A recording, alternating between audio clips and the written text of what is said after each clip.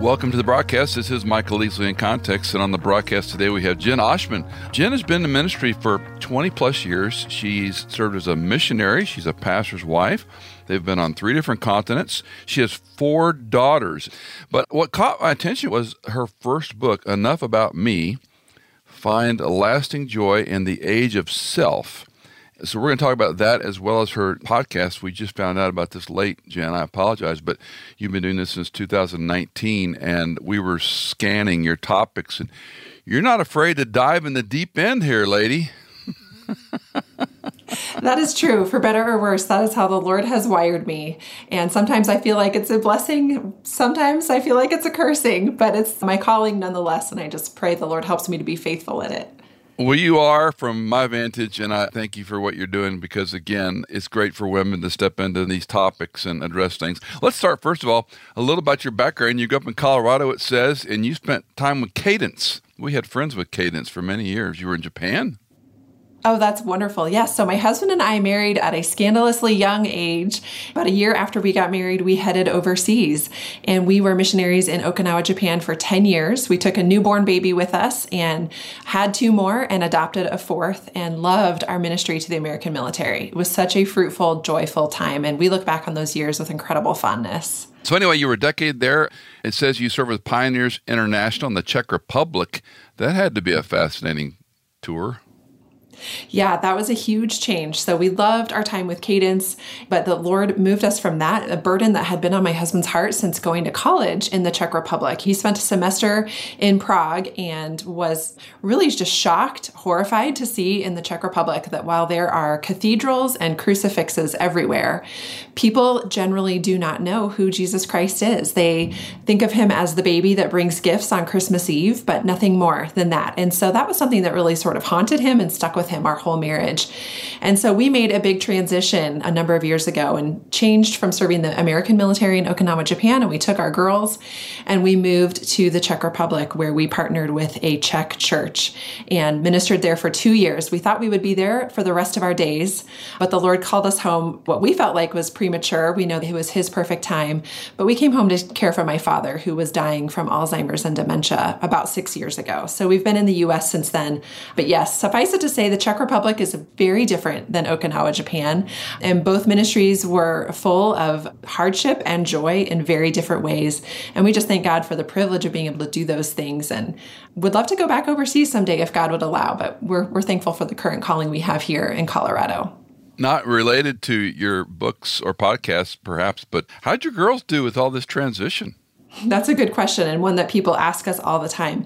I will say that I think it was hard for all of us. Growing up on 3 different continents has definitely been a challenge, but consider it pure joy whenever you face trials of many kinds, right? There was definitely a work of perseverance that the Lord has done in each of us, and character that he wrought through the furnace of the trials. And I think brought our family incredibly close to one another in a way that might not have happened if we had not made such big transitions together. So, they consider Okinawa, I think, kind of home more than the others because those were their youngest years. But then they dove into life in the Czech Republic and they learned to speak Czech and went to Czech public school. And then they came here to the United States, and, we talk a lot and take advantage of counseling when necessary and just try to process as a family and walk in health and with God's help for sure. We moved from Texas to Virginia, D.C., and then Chicago and then Tennessee, and it impacted all our kids, each one of those ministry moves. But I often tell people the sovereign providential hand of God in their lives, even when their parents make decisions that might be boneheaded, but in any event, it's yes. Interesting to watch, and it's more and more challenging, I think. Well, let's jump. I want to talk a little bit about your first book before we jump into the newer one. Enough About Me, Finding Lasting Joy in an Age of Self. When I saw this, I did not read the entire book, full confession, but scanned quite a bit of it. I was struck. You dove into some waters. Well, just Sunday, I made an observation and an illustration. I said I went to, I won't mention the company, a service. I was getting service the other day, and these 2 young ladies were on their phones, and they were doing this with their thumb on TikTok the entire time I was standing in line for service. And I thought, what has happened to us? And it took me back to your first book. Where did we get this comparison thing with all this other, social media, for ill or for good? Gosh, help me out. Give us a primer on the first book, Finding Lasting Joy, which I thought was important in an age of self. Sure. Well, that book came out just a couple of years ago, but it was a phenomena that I could observe even when living overseas, a phenomena that I think is true in Europe as well. It can be kind of the human condition, especially in a modern, wealthy Western context where we have the privilege of feeling like we're self-sufficient in a lot of ways because we go to work, we make money, we pay our bills, we pay for our health care, we pay for our food. There's this sort of facade that we are self-made people and that we have worked hard so that we can provide lives of safety, comfort, ease, and health for ourselves and our children. And that's just been the cultural air that we've been breathing over the last several hundred years. I think, in the book, I go back to the Enlightenment and kind of come forward and do a fast forward through history. But this definitely, we can even look back at Adam and Eve, who chose to disobey the Lord and in the garden say, did God really say that? Are we really meant to abide in him, or can we strike out on our own? And so we live in this age that really does want us to be self-made, self-help, self-fulfilling, self-identifying. And what's true is that the sociological data reveals it's not going well for us. We are hurting ourselves. The numbers for depression, self-harm, anxiety, stress, suicide, even amongst girls ages 10 to 14 are through the roof. And so we can just look back over the last decade or two. Not surprisingly, it matches the advent of the smartphone and all of us scrolling as the two gals you observed were just the other day. But this age of self then combined with this age of social media is sort of a deadly recipe because we think we have to be self-made and we want to look a certain way. And then we're scrolling these perfected, airbrushed or filtered images online of other people's highlights and thinking we must measure up to that. And if we don't, then there's something wrong with us, or we've got to work harder and try harder and we're burning out. And so I just see a lot of destruction and darkness surrounding the age of self, and I wanted to address it. And the place that we find lasting joy, not surprisingly to those who have surrendered their lives to the Lord Jesus, is in laying our lives down, not in seeking to pull ourselves up by our bootstraps and work harder and try harder and do better, but it's found in the Lord. In the Christian economy, we talk a lot about finding balance, and I've always been a little bit of a contrarian going, so am I balancing between sin and goodness? Am I balancing between what extreme? And for me, the way I utilize social media, if it was not for In Context and other things we do, I would probably shut it all off. But I also see the aggregate of news, what's happened is culturally is so different than the way I was raised or my parents were raised. You're quite a bit younger than me, but it's changed so much, Jen. And so information is largely, the way people get it is through social media. They're not going to sit down and read a paper. They're not going to subscribe, most of them, to, even a Christian journal of some kind or magazine. So we're kind of left with this conundrum. Do we have to just put borders and balance around TikTok and Instagram and Twitter and Facebook and what's coming next? Or do we say, probably it would be good to unplug from all that? I think that answer to that is so hard and going to be different for every person. However, I think we all could stand to unplug a lot more than we have. I don't know that if we could look back on social media and determine that it's really been a net positive for us. I'm not so sure. I mean, we're all living through this huge experiment in real time and subjecting ourselves. We're sort of rats in the laboratory as we see, what really happens to our hearts and souls and minds and bodies as we subject ourselves to hours and hours a day of scrolling. So it's hard. I appreciate, for example, the voice of Andy Crouch and the TechWise family. That was a book that was helpful to my family in terms of figuring out how to unplug a bit every day, every week, every month, every year. It's something that we have to talk about, my husband and myself, as well as myself with my friends who are my accountability partners and women who disciple me. And then we're talking about it with our daughters around the table every day. It's just something we are always addressing. How is your soul? Is this good for your soul or is this bad for your soul? What kinds of parameters and boundaries can we put around this invention, this technology, so that it is serving us, we are not serving it?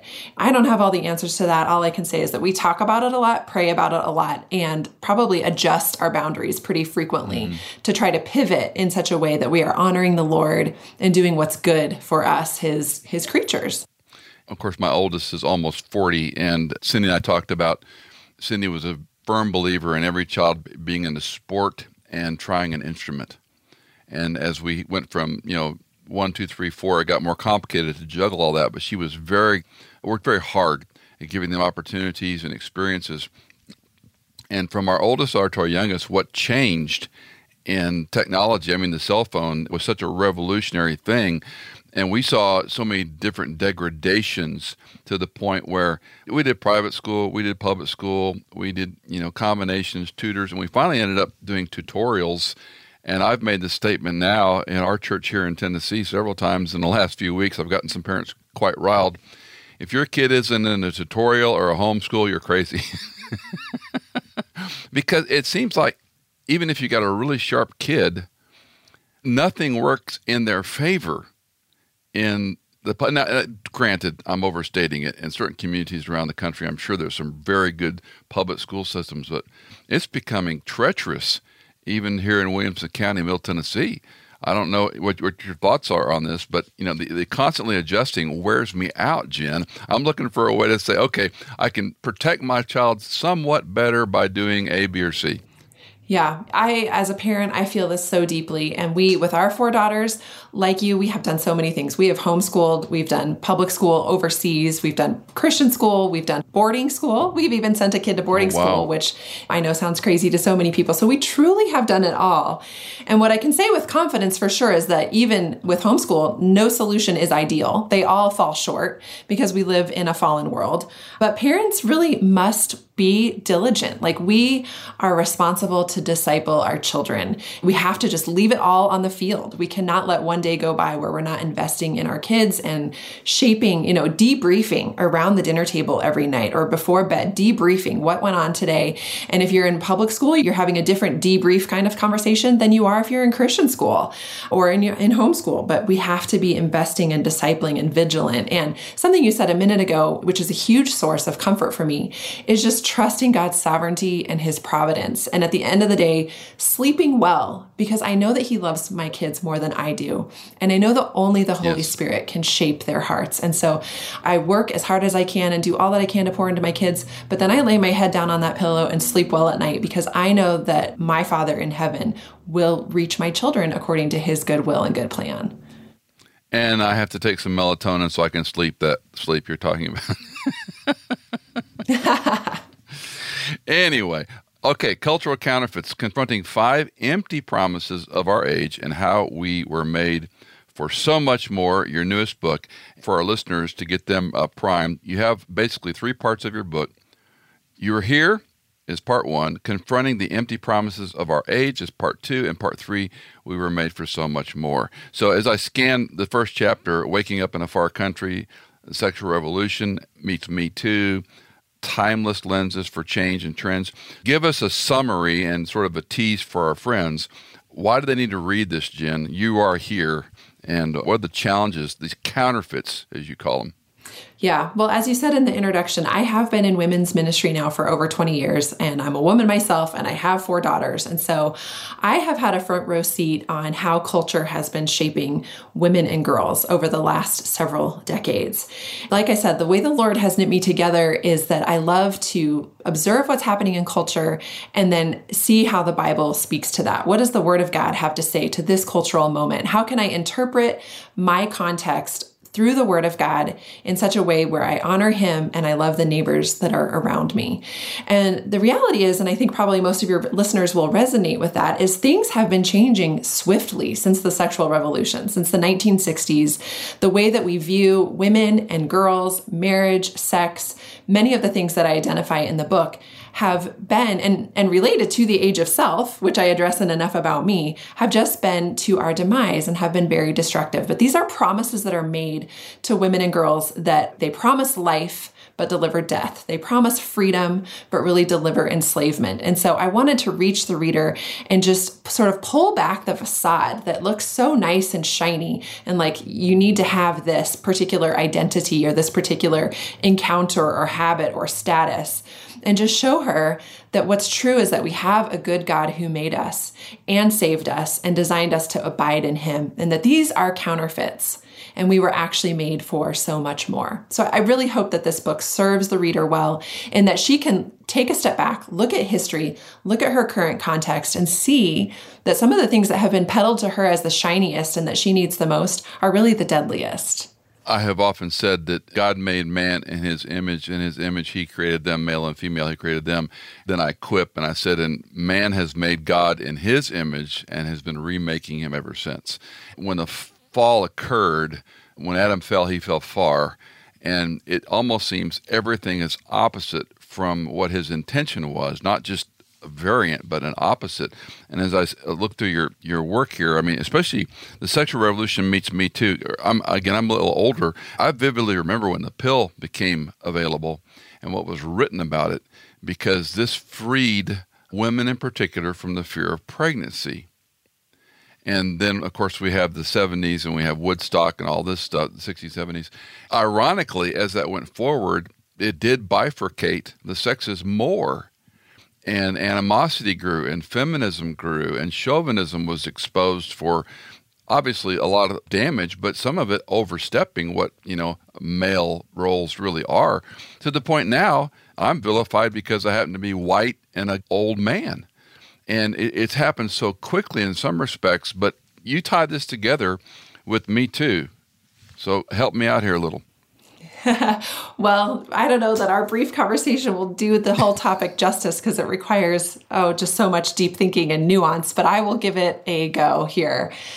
I argue in the book, and what I see in my own life and what I see in the women's lives around me, is that the sexual revolution has convinced women in general and girls in general that the more sexual encounters, the better. The more sexual opportunities you have, the more you will realize your true identity, the fuller your life will be.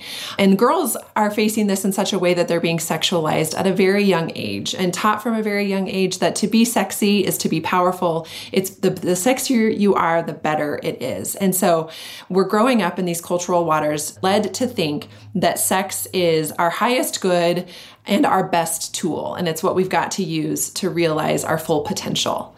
So I see that the fruition of that, the maybe unforeseen ultimate consequence of that then, is that in 2017, we have the Me Too movement come on the scene, where many women are feeling for the first time empowered to say, I actually don't like this.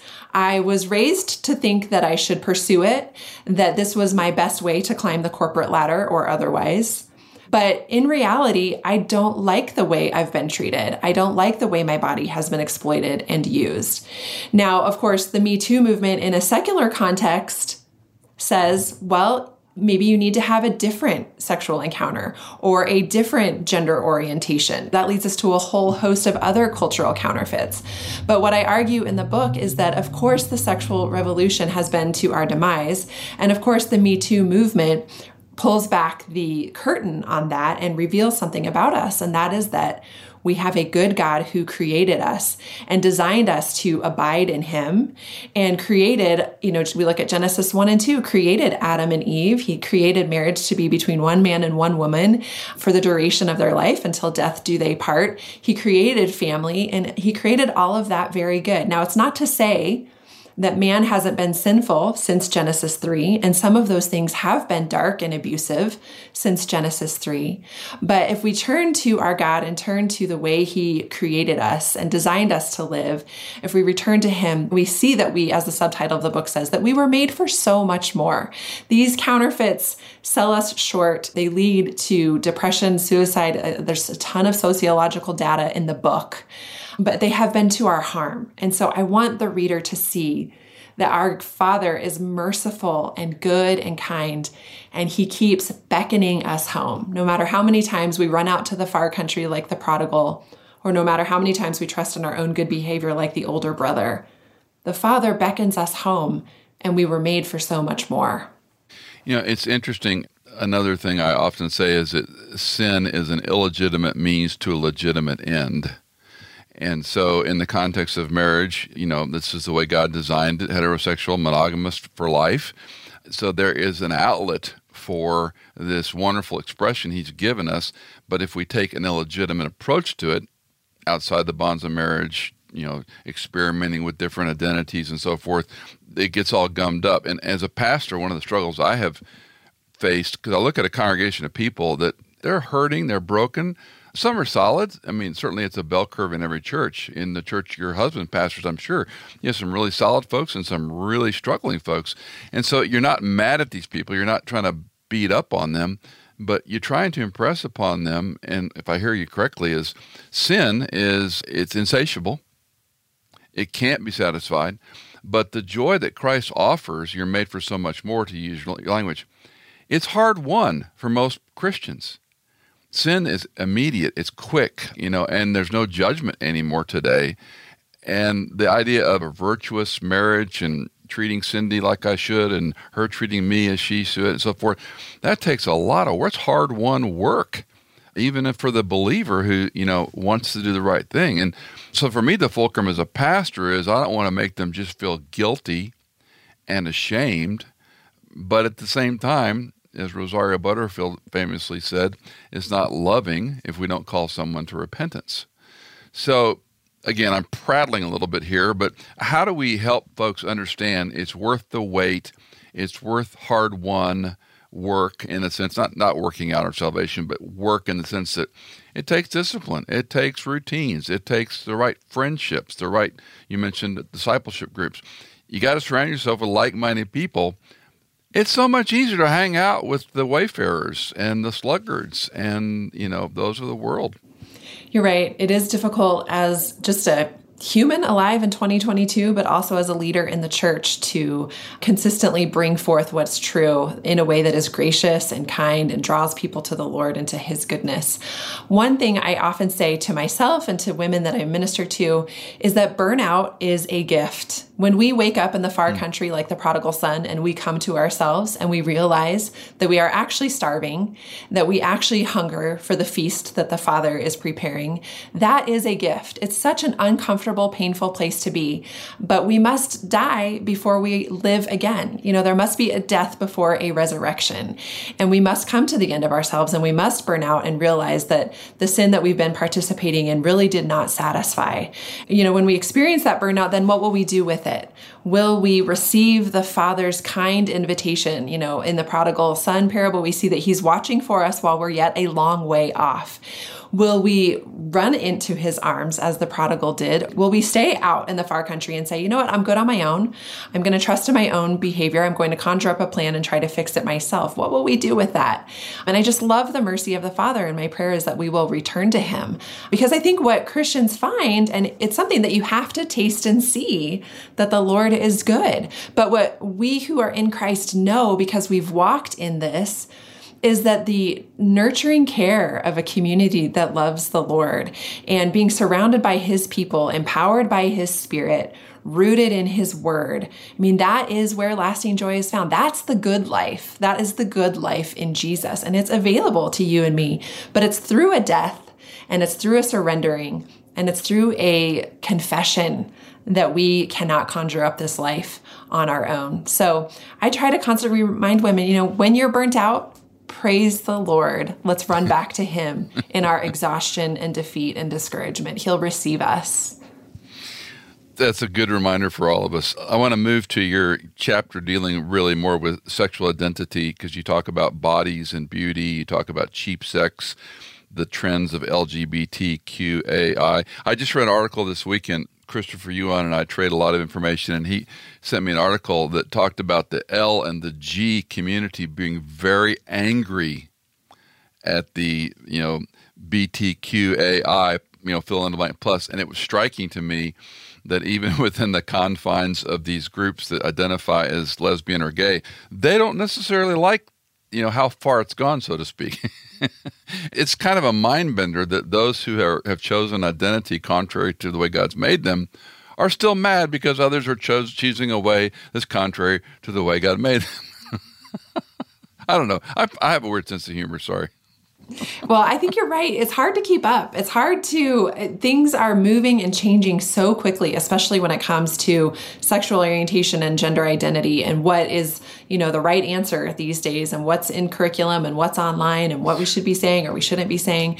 It's hard to keep up. And again, I think that's just another opportunity for us as believers. Here's something I want to say to believers, and I say this in the introduction to Cultural Counterfeits, is that it can be tempting to want to put our head in the sand in this cultural moment, or to run away, or to flee, or to sort of become secluded in our own community somewhere. But I want to encourage Christians.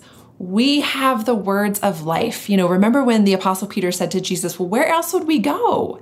You are God. You have the words of life. And I want to say that to the Christian community right now. We can be a porch light in a dark night. It is dark right now, and we have the opportunity to hold out the light of the world and true life to those who are suffering and those who are hurting and those who've tried on 100 identities and find that none of them satisfy. And so let's not shrink back. Let's be merciful and gracious and kind, but let's also be filled with the truth, because it is the truth that sets people free. And take this opportunity in this cultural moment to know what the word says and to be empowered by the Holy Spirit and to be that porch light in a dark night. This is our time to just be a bold encouragement, winsome, kind, and gracious, absolutely, but also not ashamed of God's word, because that is the word of truth. That's the word of life. You have a chapter on when marriage and motherhood become idols, and this is another area that Cindy and I have talked a lot about over the decades. Howard Hendricks was one of our professors and in many ways wrote the book on the Christian home. And later in his life, I heard him say it many times. He said, I think we have worshiped the family and the children more than God intended, meaning, and he says, and me saying that should make you pause, because I wrote these books on, Heaven Help the Home and all these other type of books he wrote about the Christian family. Give me Jen's take on the marriage and motherhood and how they can become idols today. Sure. Well, I think that the church, as the sexual revolution has unfolded over the last several decades, I think that the church has rightly pushed back on that cultural trend and said, no, as the world has cheapened sex and marriage and motherhood, we want to protect them. And sex and husbands and wives and children, those things need to be rallied around and protected. And so I definitely do not fault the church for wanting to push back and say, no, these are good gifts, because they absolutely are good gifts and worthy of our time and effort and self-sacrifice. But as we so often do, we tend to swing the pendulum too far sometimes and put things on a pedestal that should not be there. And so what can happen in the church then is, rather than making an idol out of perhaps sex or a gender identity, we make an idol out of our marital status or becoming parents. And we know we have done that when we in the church as believers have said, unless I am married, I haven't reached my full potential. I can't be truly sanctified, or I can't be a leader in the church, or I can't be fully useful to God. I can't be who I was meant to be until I am married or until I am a mother. And that might not be something that we always say out loud, but I can promise you it is sometimes said out loud, and it is often implied inside the church. And our single brothers and sisters feel that, and they feel less than because of the ways we have put marriage and motherhood on a pedestal. And so that chapter is just a gentle rebuke to myself and to my siblings in the Lord to say, our identity can't be found in these relationships either. But again, we've been created to abide in the Lord. Let's return to the Father here as well. I often remind young couples, we have a lot of young families in our church with a lot of kids, which is fabulous. And I remind them, you'll be empty nest parents longer than you will have children in the home. Even if you have 8 or 9 kids, because just numerically speaking, when you dated, courted, had your first child, post, the one leaving home, it's an interesting phenomenon. My peer love being empty nest. That's hard to say probably for some, but we love it. And we also love watching our kids become adults. But hindsight's 2020, and you look back on how you parented, and in many cases overparented. We have, my firstborn is on the other side of the glass, Hannah, who helps me, and, we overparented her. There's no doubt. And then we have 3 adopted children, as you have one as well, I understand. Each child's unique. And so Cindy she ate, slept, and drank being a great Christian mom. And yet, as you look back, as they become adults, and you say, okay, what could we have done differently, if only? And we tell parents all the time, do not play this game.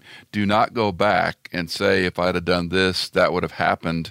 Number one, it doesn't help anything. Number two, you can't really correct it, even if you could. And number three, back to my earlier comment, the sovereign providential hand of God over my life, over Jen's life before she was married, we can't dismiss that what's happened to us in a fallen context has a purpose. I may not like it. I may wish my children had made this decision versus that decision. But anyway, I'm prattling again. I appreciate you stepping into a gentle rebuke, if you will, or reminder, because I watch young moms in particular. They have that first baby. It's the first child ever born in the universe. And it's wonderful. It's a beautiful, blessed thing to watch. At the same time, it's like, you got to live too. We're all mapping our way, right? We don't have it figured out yet. Yeah. And I think part of this whole conversation too in this moment is also social media related to marriage and motherhood. I mean, my firstborn is 18. Our adopted daughter's older. She's 24. But when I first became a mom 18 years ago, social media was not prevalent. I was not on Facebook. And so I had no idea how other moms were raising their kids. I didn't know anything about pureeing my own baby food or sleep techniques or breastfeeding or formula feeding. Like, I did not know. And so it was between me and my in real life friends, my mom, my doctor, that's who helped me figure it out. And poor young mothers are under tremendous pressure just because of what they're scrolling online and seeing and just the weight that they're feeling from that. So if you're a young mom listening to this, I just want to encourage you to open up those white knuckles, unclench the situation, and know that God will help you, and to just rest easy. You don't have to obey everybody online. Our friend Rachel Cruz wrote the book, Love Your Life, Not Theirs. And it was sort of her own confession about Pinterest and Instagram, because you get, and, before long you can be redecorating your mantle the 18th time because of something you saw. And then, as you pointed out, I hadn't thought about that, because I remember when Hannah was born, the women that came around Cindy to help her being a first-time mom. And they were from the church. I was in grad school at the time, and we had this incredible Christian friend that was a nurse. And she came over and helped Cindy with some things, and they were, this will be fine. They were matter of fact about things. They had tricks of the trade, if you will. Yeah, that's an interesting observation. I hadn't thought about that. Been a long time since we had a little bit. Well, we have grandchildren now. That's different. That's my daughter's problem. I just get to enjoy them. Let's talk about It's Good to Be a Girl. I want to hear your take on this, and I want our friends to hear about this, because we have so jumbled up sexual identity and what you can say about yourself and pronouns you have to use. Why is it good to be a girl? Yeah, I feel like there is no better time than right now to be reminding girls and women that it is good to be a girl. There's so many things, pitfalls, ditches that are happening in our society that tell girls that it's less than to be a woman, or that it's some sort of liability to be a girl. And I just want to remind women and girls that we were created by a good God, and He gave us a good design. And so it was just a joy for me to write this chapter entitled It's Good to Be a Girl, and to look back at the scriptures, Genesis 1 and 2, and specifically where the Lord discusses creating Eve from Adam's rib and creating a helper, and that Hebrew word ezer, and teaching what that means in the Hebrew to the reader. And just the joy it was for me to share with women the strength behind that word and God's creativity, the diversity that we see in scripture amongst women. There's not a cookie cutter woman in the Bible, but God made each one unique for the specific time and place where He had a calling and a purpose for her. And we see that beyond scripture in history as well. And so I wanted to just sort of reframe the conversation about all the reasons it's good to be a girl.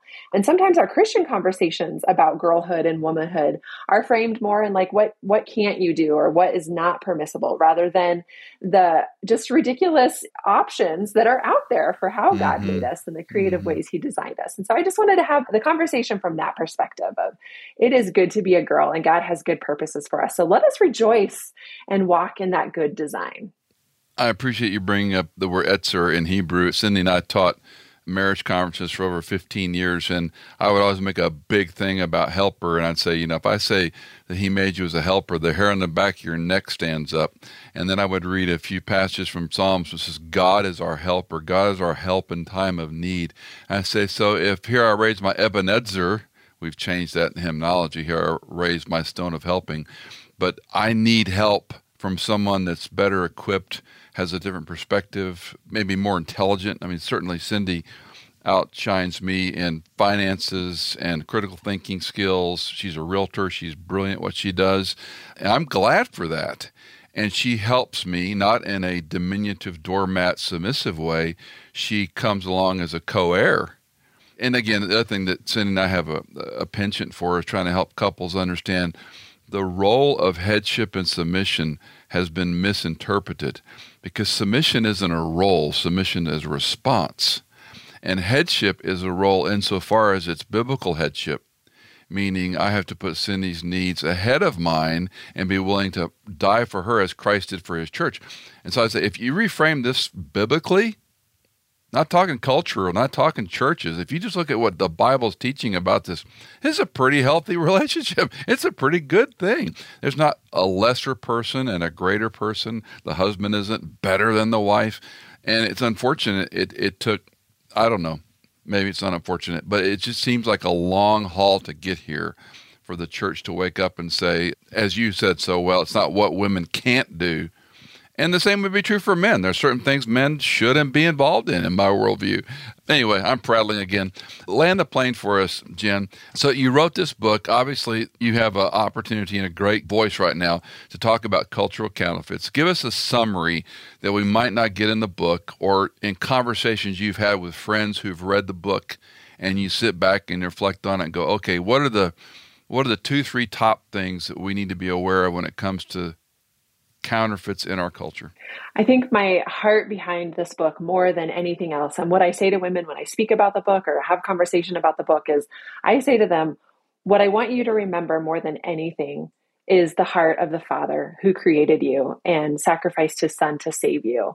And this is the Father that we see in the parable of the prodigal son, who has a feast and invites both sons, both the prodigal son who went out to the far country and wasted his life in reckless, foolish, licentious living, but he also went out to the older son who was very moral and upright, best behavior, and yet also rejected his relationship with the Father.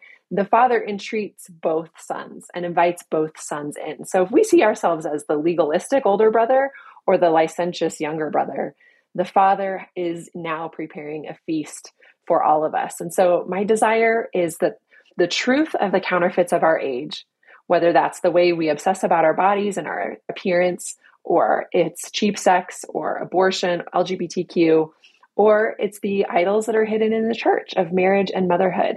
I just want to pull back the veil on these counterfeits and remind women that we were made for so much more, and that is in a relationship that is vibrant as we abide in our Creator and in our Savior. Jen Ostman's newest book, Cultural Counterfeits, confronting 5 empty promises of our age and how we were made for so much more. Also want to direct you to her podcast, All Things. Is it just All Things? Is that what you're calling it? It's just All Things. Yeah, just All Things. All Things. I mean, don't pick a comprehensive title. So I'm scanning through some of these. I'm going to say you're a brave lady. The Biden administration raised the refuge ceiling, but exactly who are the refugees? She just jumps right in there. Foster moms talking to your kids about LGBTQ issues. Check out her podcast, also her first book. And we'll have all the information in the show notes. Jen, thanks for coming on, and I hope you'll come on again in the near future. Absolutely. The pleasure has been mine. Thank you. Did you know that In Context is fully funded by our listeners like you? If you are a regular listener, would you consider giving a one-time or perhaps monthly donation? You can give at michaelincontext.com. In Context is produced by Hannah Seymour, mixed and mastered by Sonomorphic, and music composed by Tycho and Blair Masters.